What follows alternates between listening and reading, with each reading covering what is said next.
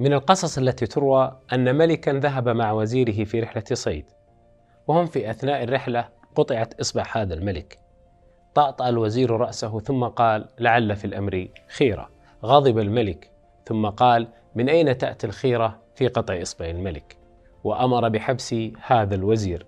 قضى الوزير أياما طوالا في سجنه، ومرة أخرى أراد هذا الملك أن يتصيد، وفجأة نزل بقوم يعبدون صنما، قبضوا عليه وقربوه إلى صنمهم وهموا بقتله. صاح بهم زعيمهم بعد أن لاحظ إصبع هذا الملك المبتورة، ثم قال: إن آلهتنا لا ترضى إلا بالكمال، حلوا عنه وفكوا قيده.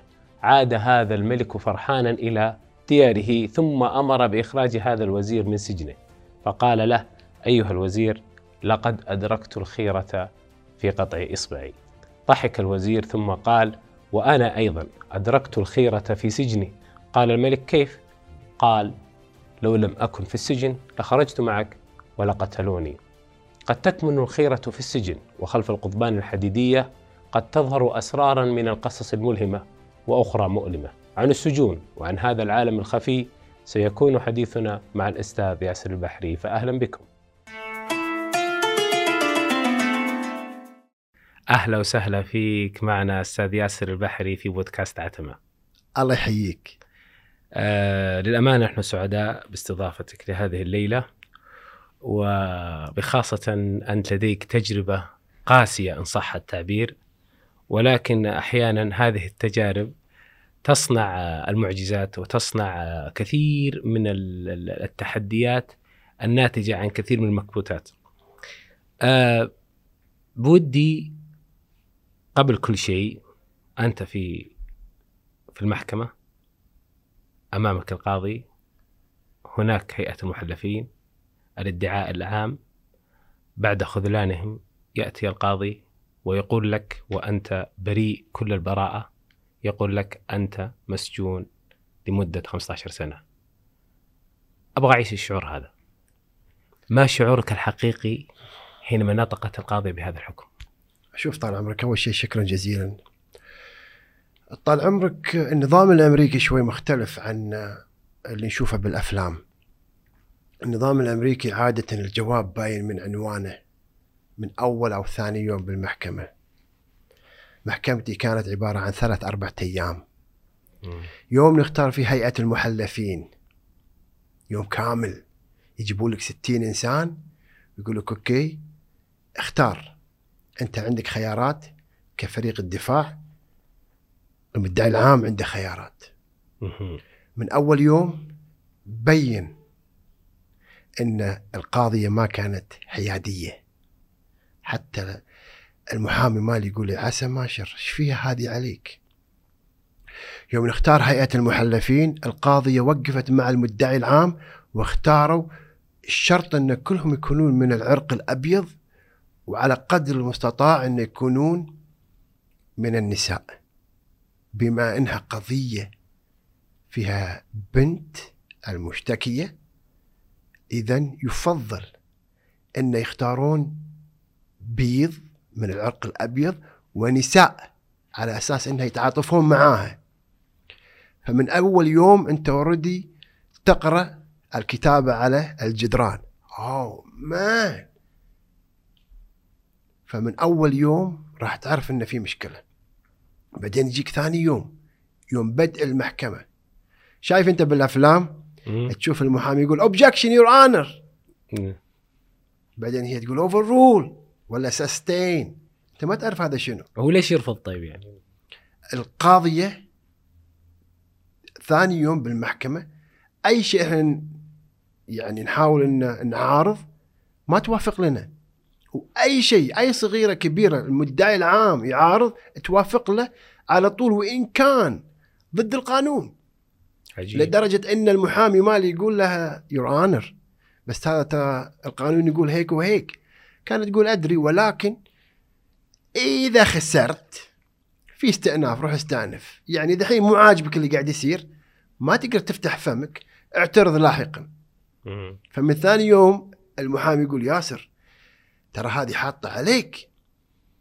فأول يوم رحنا فيها، ثاني يوم رحنا فيها، ثالث يوم تكتشف ان الدور المحامي مالك هو يدافع عنك، وكل صغيرة كبيرة من أدلة لصالحك القاضي تحاول أن تطلع برا اللعبة. يعني على سبيل المثال في أمريكا في هيئة محلفين تختار 6 أشخاص، هالستة تختارهم يبين طال عمرك شنو نوع الأدلة اللي توريهم، بناء على الأدلة اللي يشوفون يقررون.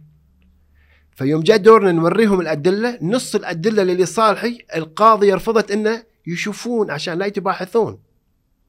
فمن يومها عرفنا إنه في الموضوع إنه شعرت إن في نوع من التحامل عليك، يعني أي نوع أنواع من التحامل. طيب دقيقة، إحنا هيئة المحلفين ترى ما نعرفها إحنا في ثقافتنا. ما دور الحقيقي لهيئة المحلفين؟ أوكي، القاضية المفروض هي الحكم. أنت عندك فريق الدفاع اللي هو أنا، وفريق المدعي العام اللي هو واقف بالصف المشتكية. يختارون 6 أشخاص، هال6 أشخاص يقررون مصيرك. 6 أشخاص هلا قضاتهم ولا كيف؟ ناس مفروض ناس من عامة الشعب. فعند الاختيار المدعي العام يحاول إذا أنت من العرق الأسود أو من الناس الملونة كما يسمون العرب، يختارون بيض بالأربعينات بالخمسينات، ويفضل أن يكونون uneducated، يعني ما راحوا جامعة ولا شايفين ثقافات أخرى. already الإعلام وصلهم مرحلة كرهنك. نعم. إذا أنت من العرق الأسود يحاولون على قدر المستطاع أي واحد أسمر أو أسود أو من الأقليات يطلعونه برا ال6 هؤلاء، أساس تزيد احتمالية أن أنت تخسر، وتزيد احتمالية أن المدعي العام هو اللي يفوز. طيب العجيب انه اذا كان هؤلاء من الشعب، اين دور القاضي؟ يعني القاضي المفروض القاضي او القاضية المفروض تعمل كالحكم. هذا الدليل ممكن استخدامه، هذا الدليل لا يمكن استخدامه، هذا الدليل ممكن انك توريها 6 وهذا الدليل لا، ممنوع توري هؤلاء ال6. والذي يحكم بالذنب اللي هو هيئة المحلفين. هيئة المحلفين يقول يا حضرة القاضية نجده مذنب او نجده بريء، بعدها باسبوع اسبوعين القاضية تقول هذا الحكم يا طويل العمر. ما جاوبتني لما سمعت الكلمة 15 سنة. اوكي، قبل 15 سنة كنت حر طليق. هي قبل انا ما كنت حر طليق طال عمرك. انا سجنت 2 على ذمة التحقيق، ما اعطوني كفالة خوفا اني اركب الطيارة واهرب وارجع الى الخليج الكويت. فقالوا هذا ما راح نعطيه كفالة.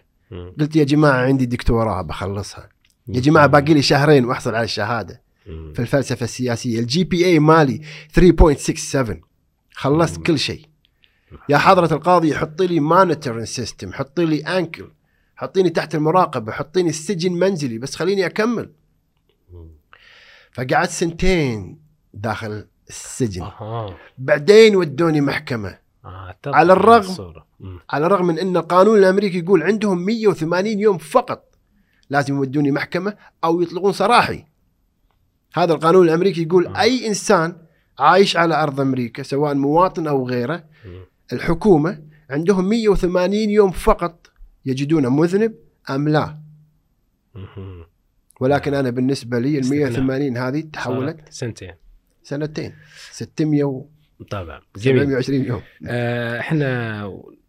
نحن نتحاور، يعني دائما أضع في ذهني المشاهد والمتابع. نحن الآن نملك ما يتجاوز 100 الألوف في الخليج العربي من الطلاب المبتعثين ومن يعمل.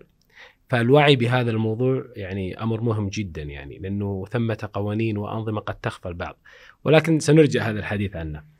الحياة داخل السجن حياة فتاكة، غابة، حارت كل من لإيده إله، لا حسيب لا رقيب، الشرطة مجرد شكل. يعني ممكن في أي لحظة تتعرض للاعتداء. ممكن الحين أنا وياك قاعدين نسولف، الحين عندهم نهار. الآن هناك 100,000 مسجون في فلوريدا، في 145 سجن. الآن هناك عشرات الآلاف من المسجونين في فلوريدا، بينما نحن نتحدث الآن في هذا البودكاست هناك عشرات الآلاف قاعدين ينضرون، اللي قاعد ينطق، اللي قاعد تنسرق أغراضه، اللي قاعد يغتصب، اللي وجهه شخطوه، أحيانا مسمع مرأة الشرطة، وأحيانا بأوامر من الشرطة، وأحيانا تجاهل الشرطة للموضوع بأكمل. يقول له أنت من قال لك تعال السجن؟ استرجل، دافع عن نفسك ولا كيفك، دبر نفسك، خلي يسطرونك. أنا إيش خسرت؟ هذا المأمور السجين نعم قد يتواطأ يعني مع المجرم. كورس. وهي جديدة؟ ما هي جديدة الحركة هذه أصلا. لا لكن السجن بالعادة هي منطقة تأديبية يعني. هل هذا الأمر استثناء؟ الواقع أمر آخر طال عمرك. مثل إيش؟ لو تذكر لي بعض القصص اللي شعرت. يعني أنا شخصيا في شرطي ما عجبه شكلي، كنت راجع من صلاة الجمعة، شاف معاي سجادة، يطالعني دقايق، دخلت العنبر دقايق ينادون اسمي، نادوا الغرفة روم 11 come to the officer station. أنا واقف، كنت أكيد مو أنا ما سويت شيء، توني راد من الصلاة، معاي نزيلي يدخن وممنوع التدخين. كان أقول له تجينا طحوا عليك يا معود قاعد تدخن، روح شوف شو السالفة. واحد أبيض راح رجع شيء يقول ما يبوني، يبونك أنت. يبوني أنا ما سويت شيء. قلت أوكي. راح عشان يقول لي turn around and cuff up you go into jail، بقطك انفرادي أفا، ويتلني والثاني يسحبني ويطقون الكلبشات ويتلوني انفرادي. 45 يوم أنا انفرادي ما أدري ليش. بعدين واحد جاء قال لي زعلت واحد منهم الظاهر. شون؟ يقول تذكر قبل شهرين؟ شنو قبل شهرين؟ كنت مار طالع من الصلاة وانت مار كان في 2 ضباط لابسين أبيض. قلت إيه؟ قال واحد منهم شكلك ما كان عاجبه. عجيب. وبناء عليه تحت التحقيق انفرادي 45 يوم بتهمة محاولة صنع سلاح محلي وتجنيد آخرين لتكوين عصابة. يا ساتر يا ساتر هذا ابتلاء يعني. هذا الأمر إذا كان من الشرطي ضابط كبير بالرتبة. طيب فما بالك بالسجين الآخر؟ يعني سجين من يملك قوة عليك يعني كذا. أجين طال عمرك المثل السوري الشهير حارت كل من لا إيده ويله. هناك ترى هذه الدنيا، الكبير قاعد يأكل الصغير، ما في حسيب ما في رغيب. أحيانا الصغير يدافع عن نفسه بطريقة واحدة وهي يصنع له سلاح محلي قد الساطور بس عشان يرهب فيه الكبير. يقول له صح أنا ما أقدر عليك، أنت شكلك أكبر مني ولكن ترى أنا مستعد أقطع الأعناق. ممكن يقتل ويرتكب جريمة أخرى قاعد تصير دائما. وهذا الشيء يعني حصل يعني هذا الشيء طال عمرك وارد ويحدث. على الأقل أحد يموت مرة كل 6 أشهر بالمنتجع اللي أنا كنت فيه، أنا أسميه منتجع على فكرة. نعم. وحصل لك تجربة مثلا قتل شفت قدامك يعني الشاب دخل يعني كثيرا طال عمرك يعني طعن، تشخيط وجه يسمونه باك 50 لما يشخطون وجه المسجون. يا شيخ في أحيانا عزك الله ما تقدر تدخل الحمام بالليل بعد ما يطفئون الأضواء. إذا أنت في عنبر مفتوح، عنبر مفتوح معناته هناك 72 سرير أو 86 سرير، وبالزاوية في مدخل حق الحمامات عزك الله 9 مراحيض، 9 اليورين تبعونهم، وعزك الله الأماكن هذه إذا أطفأت الأنوار الساعة 11 بالليل وبقت بس أنوار السكيورتي ما تدخل. تخاف تدخل أن في 3-4 ناطرين وظيفتهم طال عمرك أنت جاي نصف نومة عزك الله تبي تروح تطير شراب، يجيك واحد يعطيك بوم توعة إلا قاعد يفعلون بالشخص، سكينة هني وهو طايح على بطنه والدم كل مكان. يا ساتر. ولا رقيب ولا حسيب ما في. الشرطة تجي بعد ما هذا كله يصير ينظفون. بعد هو ما ينظف الشرطي، يجيب لك بليتش كلوركس يقول لك نظف الدم. وهذا منو سوى؟ أو ما حد سوى، ما حد بيعترف. أوكي أنا عشوائيا باخذ 6، ياخذ 6 عشوائيا ولا واحد منهم متضلع.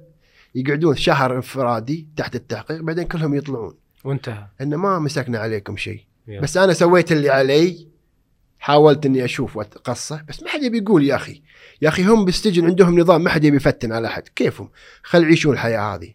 يا ساتر. طيب من خلال سردك للقصص هذه أشعر كأنه في مسألة من العنصرية.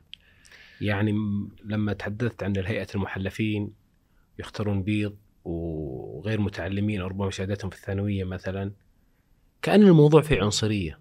يعني علاوة على السجن ومظلمة السجن في نوع من العنصرية.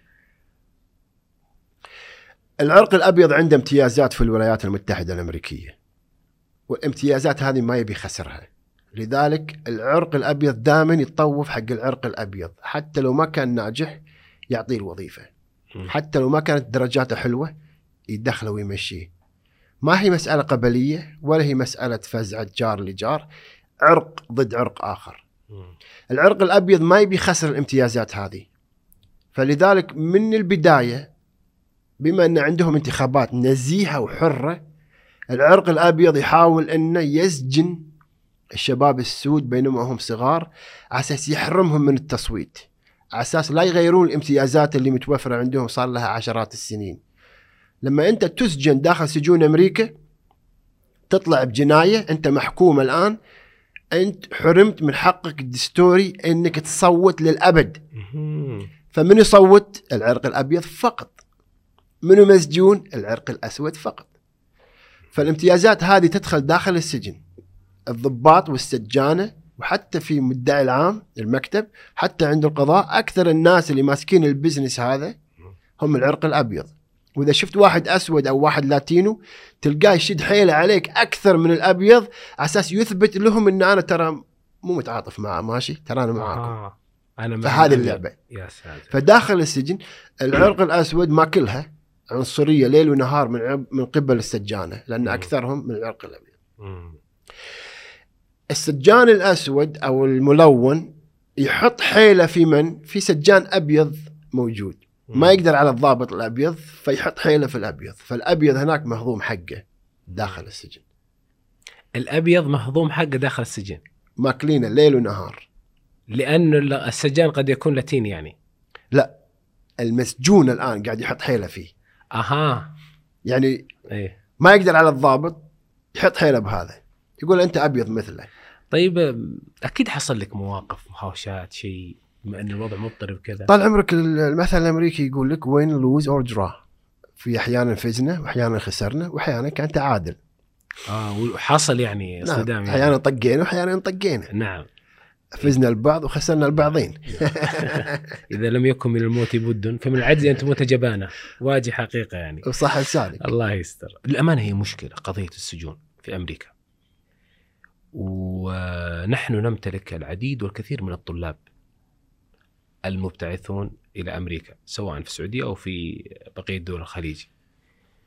ما مدى وعي الطلاب بهذه الأنظمة واللوائح، خاصة أنه قد يقترف مصيبة أو كارثة تودي به إلى السجون لمدة أعوام يعني؟ طال عمرك بما أني أنا دائما أكتف في السوشيال ميديا، فتجيني قصص وناس يجوني شخصيا من الخليج العربي وبعض الدول العربية يستنجدون العون النجدة البحري، أنت تعتبر مستشار قانوني لنا، ترى هكذا صار فينا هكذا صار فينا. لأن أنا درست القانون، درست نفسي غصب، لأن كنت في مشكلة كبيرة. أكبر مشكلة الخليجيين يواجهونها هناك لما معاهم زوجاتهم أو معاهم أطفالهم وتصير بينهم وبين زوجاتهم مناوشات. حتى لو الزوجة ما رفعت التليفون وكلمت الشرطة، الجار راح يرفع التليفون ويقول ترى هذا مبين عليه قاعد يضرب هذه.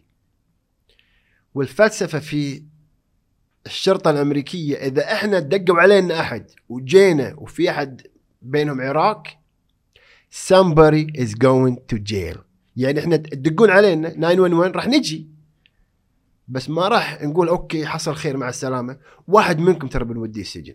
وعادة يأخذون الرجل. فوايد خليجيين قاعدين يروحون يصير بينهم مناوشات مع زوجاتهم، أو بالغلط يمديده على ولده بينما الجار قاعد يطالع، يرفع التليفون عليه يقول ترى هذا قاعد يعطيك ولده، ترى هذا قاعد يعنف زوجته، ترى هذا. وهكذا تبدأ القضية. وحتى لو الزوجة تنازلت، تخيل هم عندهم شيء يسمونه the state picks up the charges، معناته الحين مش فلانة ضد فلان، الحين الولاية ضد فلان. وهذه الضحية تعتبر شاهدة، وإذا هي قالت ما بي يجيبونها غصب ويلقون القبض عليها، يقطونها 60 يوم داخل السجن ليوم المحكمة عشان تشهد غصب. وقد يصل الحكم السجن بالسنة على حسب سنين. إذا هي جناية فيها مينيمم 5 سنوات سجن. طيب قضايا اللي هو التحرش، دائما أشعر أنها هي قضية مطاطة، وكل من أراد أن يوقع أو يعمل له شراك عطى قضية تحرش، يعني مثل قضية اللي هو حميدان التركي الله يفرج عنه. الأمريكان عموما طال عمرك كوبي براين أعطي قضية نفس هذه، ممثلين كبار أعطيوا قضية نفس هذه. في كذا نوع طال ليش عمرك. تحديدا التحرش؟ هل لأن عقوباتها ولا سهل؟ لأن كلامها ضد كلامك فقط، ما يحتاج أي دليل ثاني. يقعدونها على المنصة، في بعضهم ترى فعلا في تحرش، في بعضهم ترى فعلا عندهم اغتصابات، في بعضهم ترى فعلا راحوا بشربة مية. التحرش موجود في أمريكا. ولكن المشكلة لأن مثل ما قلت أنت المسألة صايرة stretched out مطاطة. الزين والشين قاعد يتهم وما قمت تعرف تفرق. في ناس يبون المال، في ناس يبون أن أنت تدفع لهم فلوس، في ناس يوقعون بناس. يعني مثلا تعرف أنت IMF هذا طال عمرك اسمه International Monetary Fund اللي هو البنك العالمي. رئيسه كان من فرنسا، الكلام هذا 2016 2015. رئيس IMF اسمه ستراس كان كان في نيويورك سيتي في فندق ذا هوليداي إن. بينما هو في الهوليداي إن جو ألقوا القبض عليه، وعنده دبلوماسية حصانة. ألقوا القبض عليه، وحدة نيجيرية تنظف الغرف اتهمته أنه تحرش فيها جنسيا وحاول يعتدي عليها. الرجال قال أنتم مجانين ولا شنو؟ أنا عندي حصانة دبلوماسية، زوجتي مش عارف ملكة جمال، ما أدري منه ما أدري شنو، أنا وين والسوالف وين؟ قطوه في سجن في نيويورك وقعدوه بهدلوه 6 أشهر، لين بعدين طلعوه قالوا لا فعلا ما كان في شيء والسالفة ملفقة. بعدين اكتشفنا ليش سووا في هذا كله. خصم ضد خصم، كان يبرشح نفسه للرئاسة في فرنسا. وأحد افتعل القصة هذه كلها على أساس ينشغل في نيويورك سيتي، عوضا عن انه يروح يسوي افتتاح حق انتخاب مقر الانتخابي وحملة انتخابية في فرنسا. ففي ناس في ناس يبون المال، وفي ناس يبي يسقطونك فيعملوا لك مكيدة على اساس. حاولوا في دونالد ترامب ايام انتخابات 2012 جابوا 12 امرأة قالوا ان ترى هذا اغتصبنا، ولكن ما مشت، ما وصلت المحاكم. فهي تستعمل كسلاح خصم ضد آخر.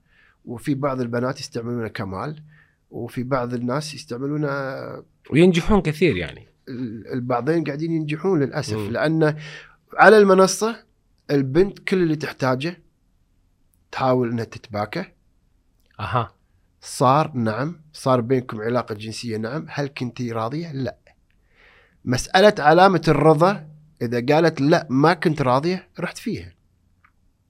وهذا اللي قاعد يصير، وهذا اللي لازم العرب والخليجيين يديرون بالهم. جوليان أساج، تذكره جوليان أساج تبع ويكيليكس، تذكره؟ لا والله. جوليان أساج هذا اللي أخذ كل خبايا أمريكا وحطها في الويب سايت ماله ويكيليكس. هي إعلامية هي؟ إيه نعم.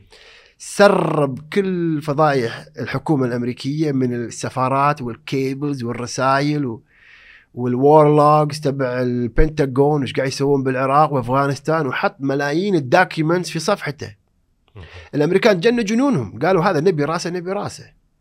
فافتعلوا انه بنتين في السويد نام معاهم، وعامل الرضا ما كان موجود، اساس بس ينقلون عن طريق الانتربول من السويد الى بريطانيا، من بريطانيا يودون امريكا ويقطونه ورا الشمس.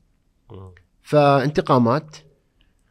لذلك الأمر يعني يجب أن يؤخذ بالحسبان، خصوصا للطلاب المبتعثين. ربما أي عداوة قد تستحقرها قد توقعك في مشاكل صحيح. كبيرة جدا، خصوصا المسألة هي ابتلاء، وربما هي فقط تشهد ضدك وتقول أنا غير راضية، وإن كانت الأدلة لصالحك.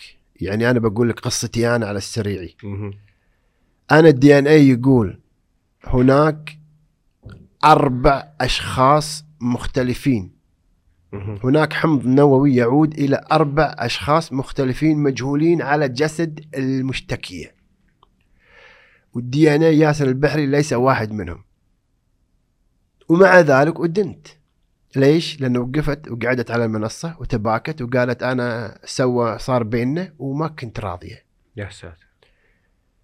المحامي مالي يقول لها وقت المحكمة إما أنت عمرك ما you never take showers، إما أنت عمرك ما تستحمين، عليك 4 DNA، أو أن في قصة أخرى غير ياسر البحري، ولكن هيئة المحلفين كلهم بيض، نصهم بنات ونصهم شباب من العرق الأبيض بالأربعينات خمسينات.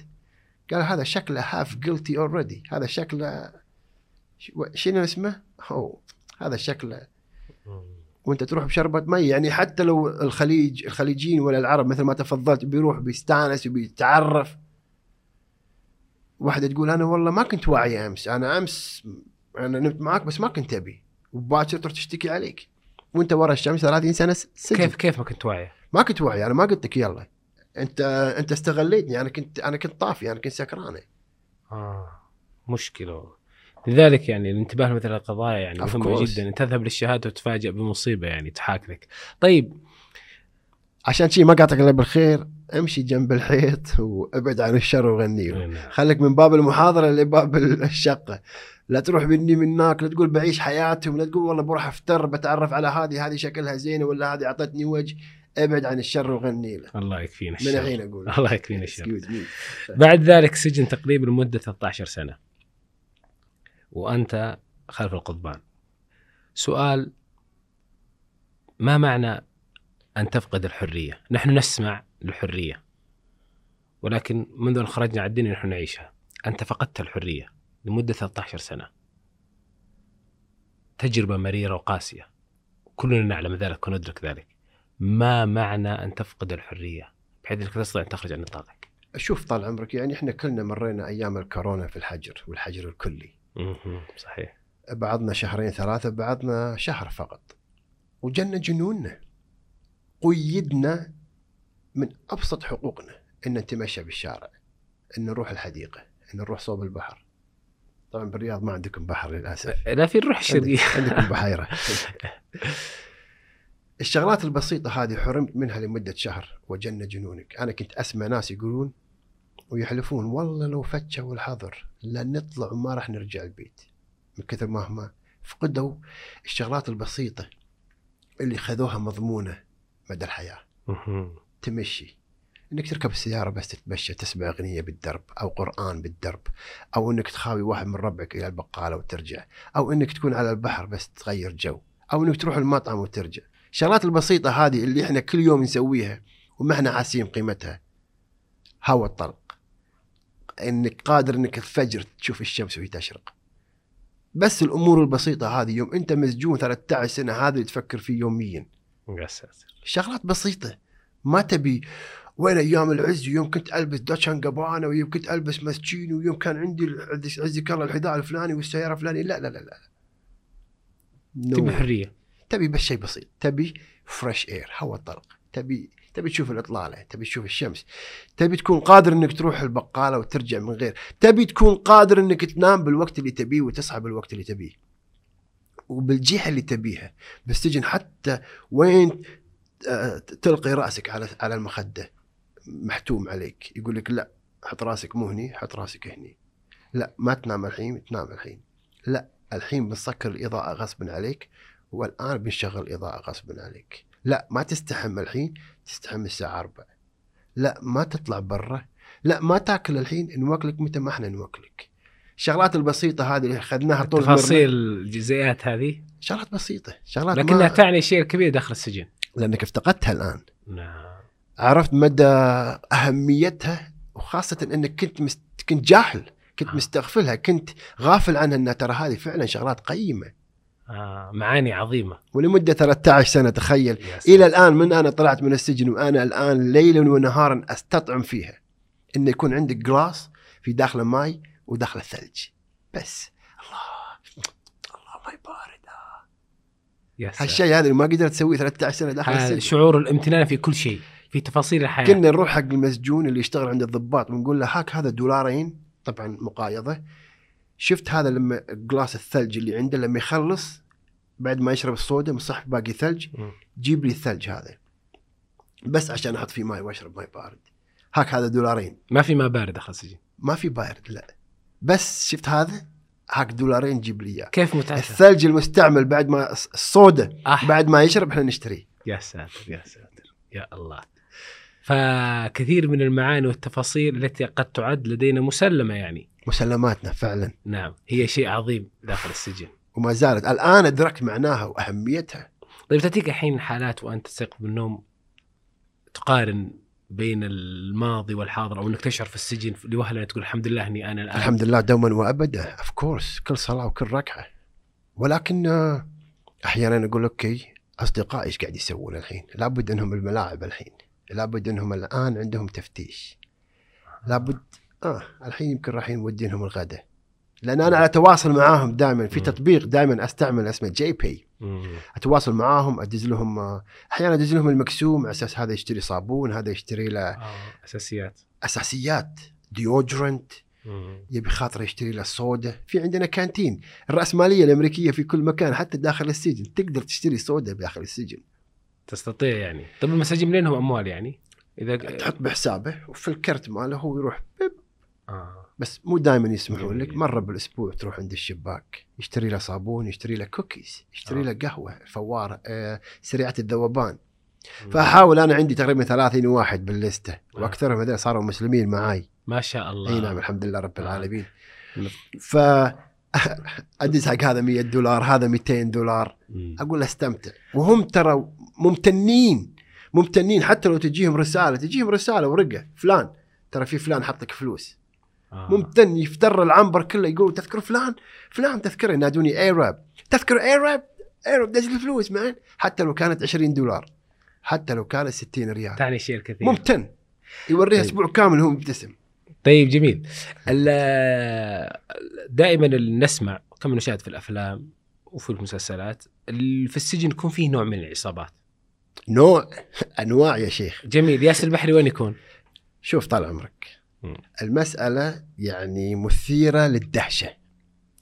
يجيبون طاقية 50-60 واحد يقلبونها رأسا على عقب، ويختارون منه راح يكون زعيمهم في القعدة. هذا رقم 1 الحين، هذا راح يكون الإمام، هذا راح يصلي فينا، هذا راح يفصل بيننا، هذا راح يسوي هدنة مع الآخرين مع العصابات، هذا راح يعلن حرب، هذا راح يسوي كل شيء. هذا رقم 1 زعيمنا، هو اللي راح يختار مساعد له وراح يختار له نائب، وإحنا راح نصوت من راح يكون وزير الحرب، من راح يمسك صندوق الزكاة الصدقة، من راح يكون الشريف. عندهم كلمة اسمها الشريف، العمدة يعني لو الشريف اللي هو العمدة أظن ما أدري والله شنو ترجمتها بالعربي، بس هي العمدة وظيفته إنه يتمشى ويفصل ويشتغل شبه جاسوس تبي الصراحة، بس anyway يتجسس على المسلمين. طيب مركز ياسر البحري؟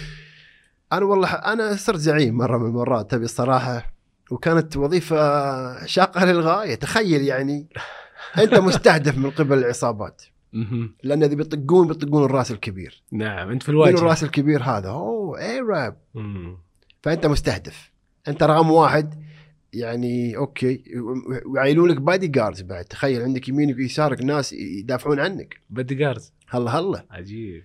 واحد يشبه تايسر وواحد يشبه هوليفيلد. تخيل أنت ماشي تسوي كذي يصير حرب، تسوي كذي. طبعا يجب أنك تمتثل بالمنصب هذا وتكون قوي، يعني ما رشحت عبث، لابد إن أنا فزت باكتساح كمان. أنا محطة واسمي مع 3-4 على السبورة، أنا فزت باكتساح. السبب خليجي الظاهر الله أعلم، يعني فوز بالآخرة طبعا، ولكن تبي الصراحة بلغت القلوب الحناجر. أنا كنت مستمتع، قلت أنا بصير رقم 1 الحين. طيب قضية اللي هو مسألة أنه ممكن أنك تدعو الإسلام داخل السجن من خلال تصرفاتك أو تعاملك. من وعظ بفعله كانت داعية، هذه كانت طال عمرك عبارة الإمام الشافعي. نعم. وكان في يعني أشخاص داخل السجن كثيرون، كل أسبوع كل صلاة جمعة هناك ما بين 4 إلى 7 أشخاص ينطقون بالشهادة داخل السجن. ما شاء الله، من مختلف الأديان طبعا. 80% من هؤلاء اللي يغيرون أديانهم داخل السجن يختارون الإسلام. هذه إحصائية اللوس أنجلس بوليس ديبارتمنت، يوم سووا إحصائية ودرسوا سجون كاليفورنيا، وهذه إحصائية FBI شخصيا عن المساجين داخل أمريكا، واللي يبلغ عددهم 2.4 مليون نسمة. طيب ظنك بحكم تجربتك لماذا المساجين يلجؤون إلى الإسلام؟ هل هو تعاملك؟ هل هو فعلا بحاجة إلى البعض؟ نعم، البعض يدورون السكينة، يدورون الهدوء. البعض يبي نظام، يبي سيستم بحياته، حاسس انه هو مشتت. يبي صلاة 5 مرات، هالشهر نصوم، هالايام نحتفل. يبي سيستم يعرف اوكي اي بي سي دي، اوكي انا المفروض اسوي كذي كذي كذي. البعض يبي اورجنايز. انت تحاول ان تدخل من هذه الناحيه مثلا، انت تفهمه ولا؟ انا طال عمرك انا اكون قاعد والناس تجيني افواجه. سبحان الله. يو ارب يا اي صدق تبي تذبحون الامريكان؟ وي يا الاعلام يقول نو مان. اوكي بس يقولون القرآن مالكم يقول ان اذبحهم كلهم. لا، كلمة امريكان حتى مو موجودة بالقرآن. ريلي لا. عندي قرآن بالانجليزي ودك تقرأ؟ يا فاضي ياخذ القرآن يقعد يصفح 10 ايام ولا يقبل. هذا شيء جميل، هذا كلام حلو هذا زين. بس يرفسكم شلون؟ في عندكم طقوس معينة؟ لا ما عندنا طقوس، عندنا انك تشهد لا اله الا الله محمد رسول الله وويلكم تو اسلام. وفعلا اون ذا سبوت تخيل واحد ورا الثاني هكذا قاعد يصيرون مسلمين. ما شاء الله تبارك الله. في البعض من العرق الأسود يقول إحنا جذورنا كنا مسلمين يوم من الأيام قبل لا نجي إلى أمريكا ونستعبد وتعطى لنا الديانة المسيحية. كنا إحنا مسلمين، إحنا جينا من وست أفريقيا، إحنا جينا من السنغال، جينا من موريتانيا، إحنا أصولنا من الصومال، من السودان، إحنا من أثيوبيا، من إريتريا. إحنا ترى كنا مسلمين. وفعلا ترى 40% من هؤلاء اللي جابوهم البريطانيين واستعبدوهم 40% على الأقل كانوا مسلمين. قبائل الفلاني والمندنقة في السنغال أكثرهم كانوا مسلمين. جميل. في السجون أو في السجن عادة يكون وقت طويل. كيف كان ياسر البحري يقضي وقته خلف القضبان؟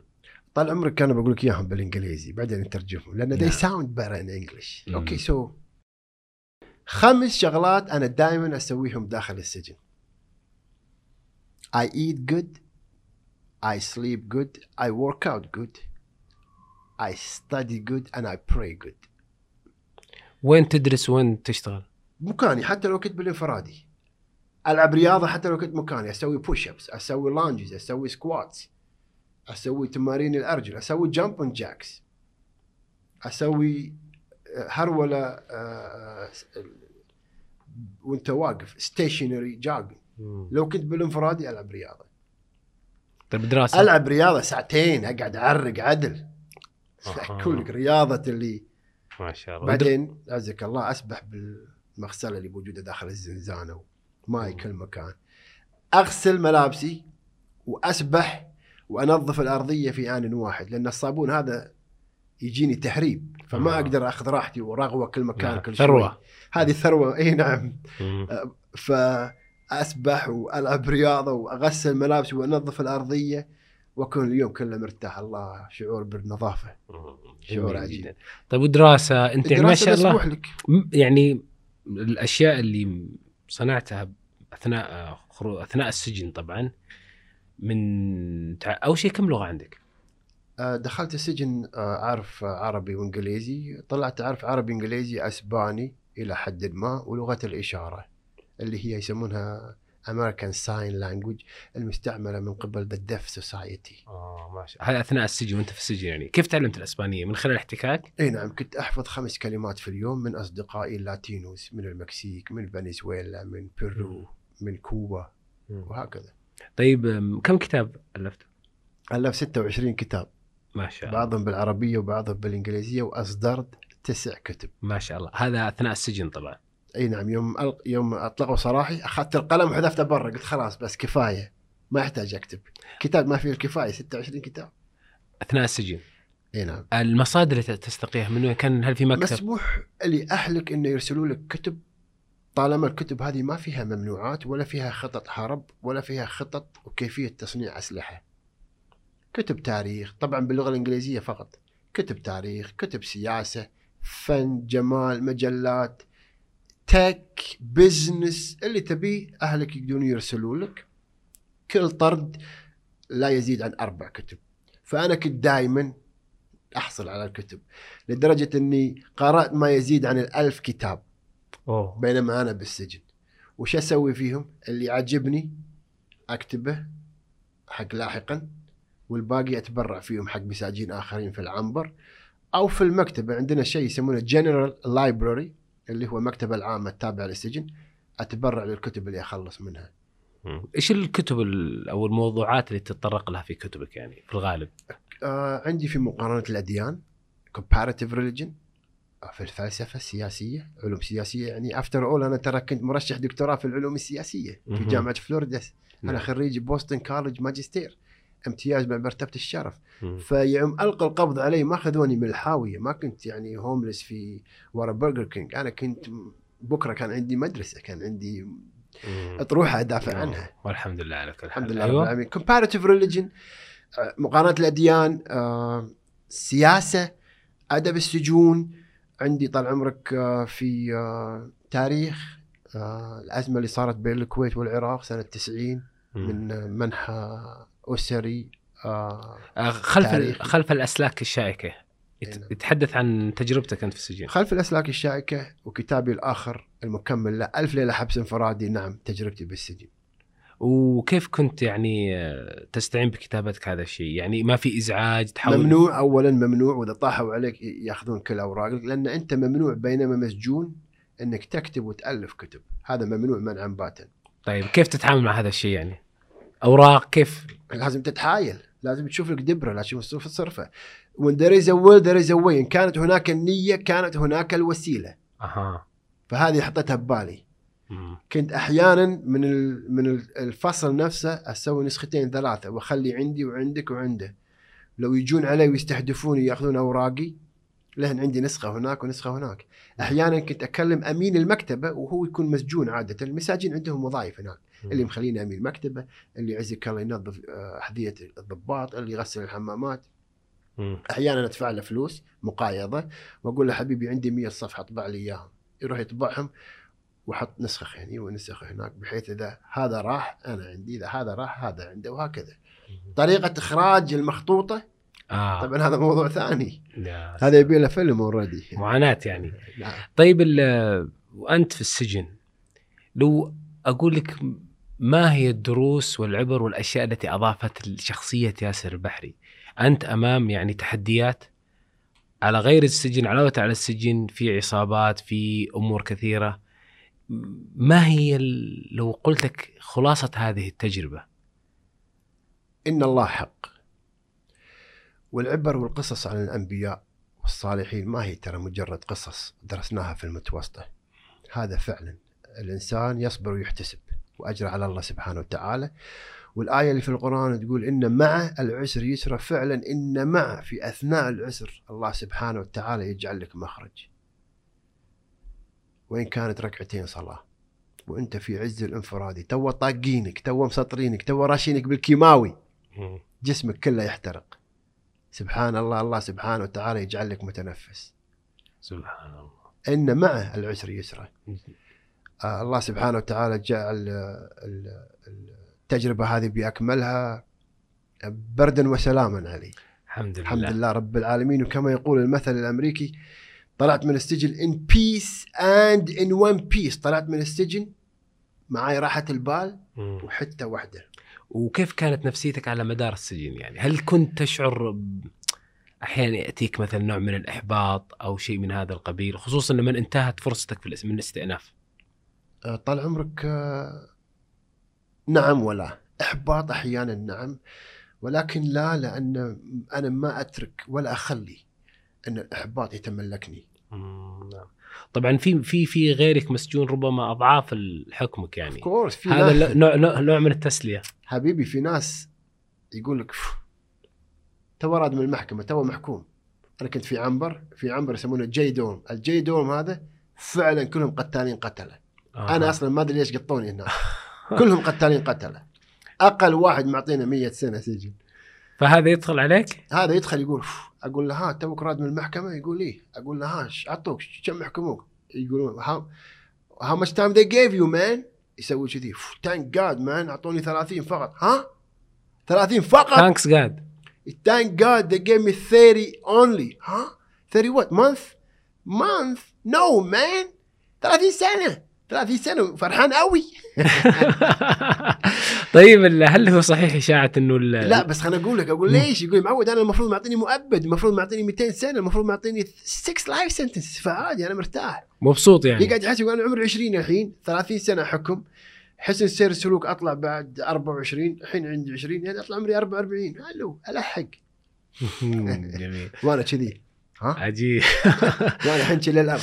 طيب هل الأسطورة هذه إنه إذا كان مثلا السجين حكمه طويل جدا يعني 100 أو 150 سنة أو ربما 60 سنة تكون له مكانة غير السجين اللي أبو 5 سنوات أو 10 سنوات؟ اللي عنده حكم طويل ما يحب يقعد مع واحد باقي له 2 3 ويطلع. يقول ما there is nothing common، ما في عامل مشترك بيني وبينك، أنا قصصي كلها سجن. أنت تتكلم تروح تشتري البدلة الفلانية، تروح المطعم الفلاني، تبي تحرني أنت ولا شنو؟ أنا فما أقدر أقعد معك، أنا ما أعرف أتعايش معك. أنت تبي تسولف، بتروح تتزوج، بترجع حق صاحبتك، بتسوي ما أدري شنو. أنا ما أقدر أتفق معك على شيء. طيب قضية اللي هو السجين الذي لديه فترة أعلى قد يكون أدعى إلى ارتكاب جريمة، لأنه ممكن يقتل لأنه هو أوريدي مسجون 100 سنة مثلا، وهنا تكمن الخطورة. هل هذا صح وخطأ؟ يعني هذا اللي معتقد، ولكن تلقاهم طيبين، تلقاهم محترمين، وثق تماما. البعض يقول لك أي أنت كان عندك بزنس، تعال خليني أوريك. يفتح الصندوق ماله، شوف أنا قبل سنة قاعد أفكر بدراسة الجدوى الفلانية، تصدق لما أطلع بحاول أسوي لي جاز ستيشن. أي شوف البزنس هذا، أنا أفكر يوم أطلع ودي أفتح كار واش. شوف أنا سويت كذي، صدق لو أحط هالكثر بعدين اللوجو مالي. فمخطط حق خروجه، مخطط إنه يسوي له بزنس. ولكن لما تسأل يقول له hey man good stuff، إيش كثر باقي لي؟ يقول لا أنا عندي مؤبد. تسكت تقول تنحرج. ولكن هو على أمل إن أنا عندي استئناف، يمكن راح يصير ولا يمكن شيء يصير، يمكن. فهو يقف على بصيص هذا الأمل يعني. نعم. دائما يحاول يركز حق شيء بالمستقبل. وفي بعضهم فقد الأمل، دخل في الانحراف، انحرف من كل النواحي أخلاقيا، من كل شيء. حياته صارت. ففي أنواع وأنواع، بس إن أنا بايعها بذبح وأطبع وهذا نادرة. وهالناس هذه قاطينها انفرادي مدى الحياة. طيب جميل. هذا الشخص وهو مؤبد استطاع أن يرسم له مستقبل وهمي يعني. أنت خرجت من السجن، أصبحت يعني إن صح التعبير بطل في السوشيال ميديا. العفو منك. ما شاء الله تبارك الرحمن. حيوية، نبض، محتوى، تفاعل. حققت الكثير من المشاهدات، الاشتراكات في قناتك، كذلك لديك تفاعل طيب في التيك توك وغيرها من البرامج. وأنت في سجنك، كيف تنظر لنفسك بعد خروجك من السجن؟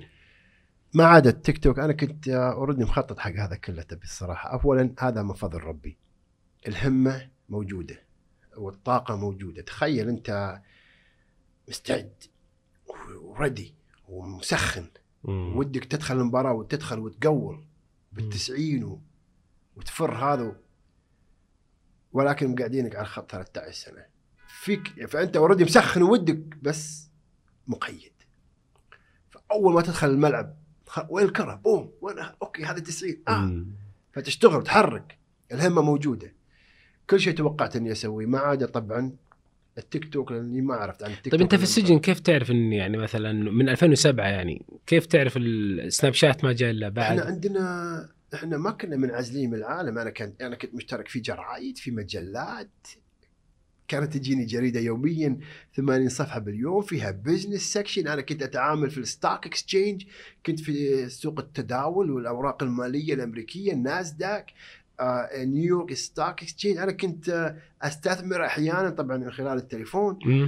كنت أعرف عن السوشيال ميديا نظريا، السناب شات، انستغرام. ومن هنا استطعت أنك تضع نفسك يعني خارطة الطريق بعد الخروج من السجن. أنا كنت أقعد داخل الزنزانة وطالع الكاميرا الوهمية، زنزانة معي نزيل، وأقول لما أطلع راح أفتح لي قناة في اليوتيوب وأسويها على هيئة زنزانة وألبس البدلة الميري وراح أكلم المتابعين.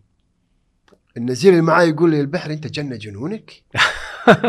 إيش قاعد طالع فوق؟ يعني أنت تعتبرها كأنها كاميرا يعني. وأنا قاعد أقول في كاميرا هني وأنا أرد عليه وأقول له نو مان في كاميرا هني شوف. يقول لي وات، هو طبعا اللاتيني يقول جننوك الامريكان الظاهر، اقول لا ما جنن فعلا، راح اطلع ارسل عندي قناه، راح افتح يوتيوب يلا وسمعت كل 2000 مشاهده يعطونك المبلغ الفلاني، وقريت هذا بالمقاله الفلانيه يقولون اذا سويت ما ادري شنو تطلع ترند.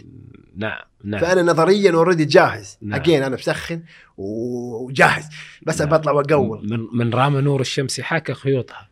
يعني انت صنعت لك فعلا وجود بعد السجن، فبالتالي حصل ما حصل. الحمد لله طيب رب العالمين. بعد ما خرجت من السجن كيف وجدت يعني المجتمع وتعامل الناس معه؟ كيف وجدت ياسر البحري وهو حر طليق بعد أن كان مسجون؟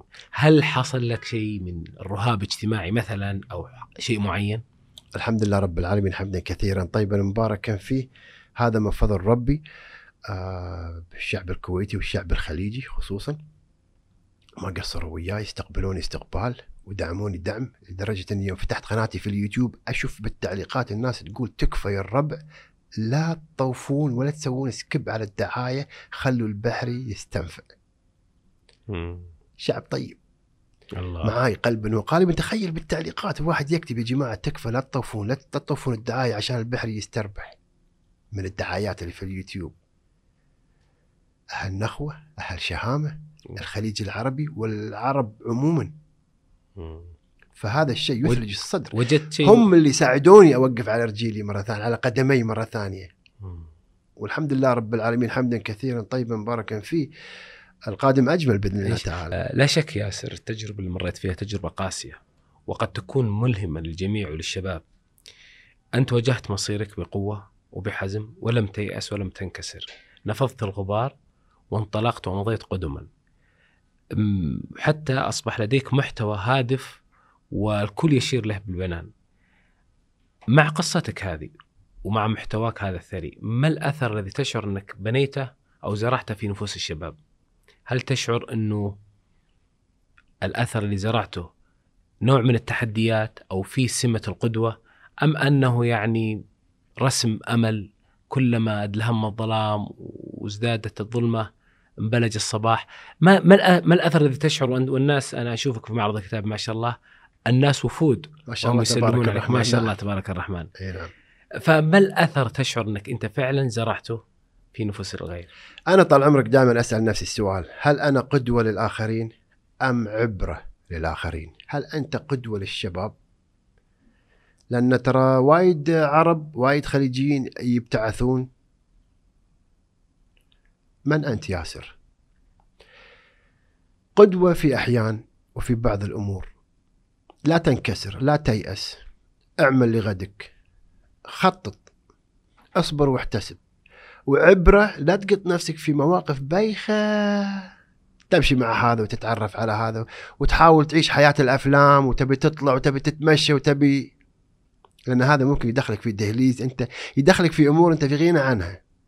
فعبرة لا يصير فيك اللي صار في ياسر، لأن السمح حق نفسه أنه يصير فيه. وقدوة أنه حتى إذا صار فيك غلطة في ملفاتي. وأنت حقيقة من القدوات الذين نفخر بهم صراحة. العفو منك، ما عليك زود. احنا وصلنا إلى نهاية الحلقة، وحقيقة كان الحديث مثير ومشوق معك يا أستاذ ياسر، وخاصة أنك تمتلك يعني هذه التجارب استطعت أنك أن تلخصها لنا في دقائق. شكرا لك. شكرا لك. في كل يوم تطلع فيه الشمس ثمة بارقة أمل تدعوك إلى التقدم إلى الأمام. مهما ادلهمت الخطوب وعظمت الكروبات ثمة حياة. 26 كتاب ولغتان ودعوة إلى اعتناق الإسلام، هي ملهمة، وفي آخر العتمة جاك العلم.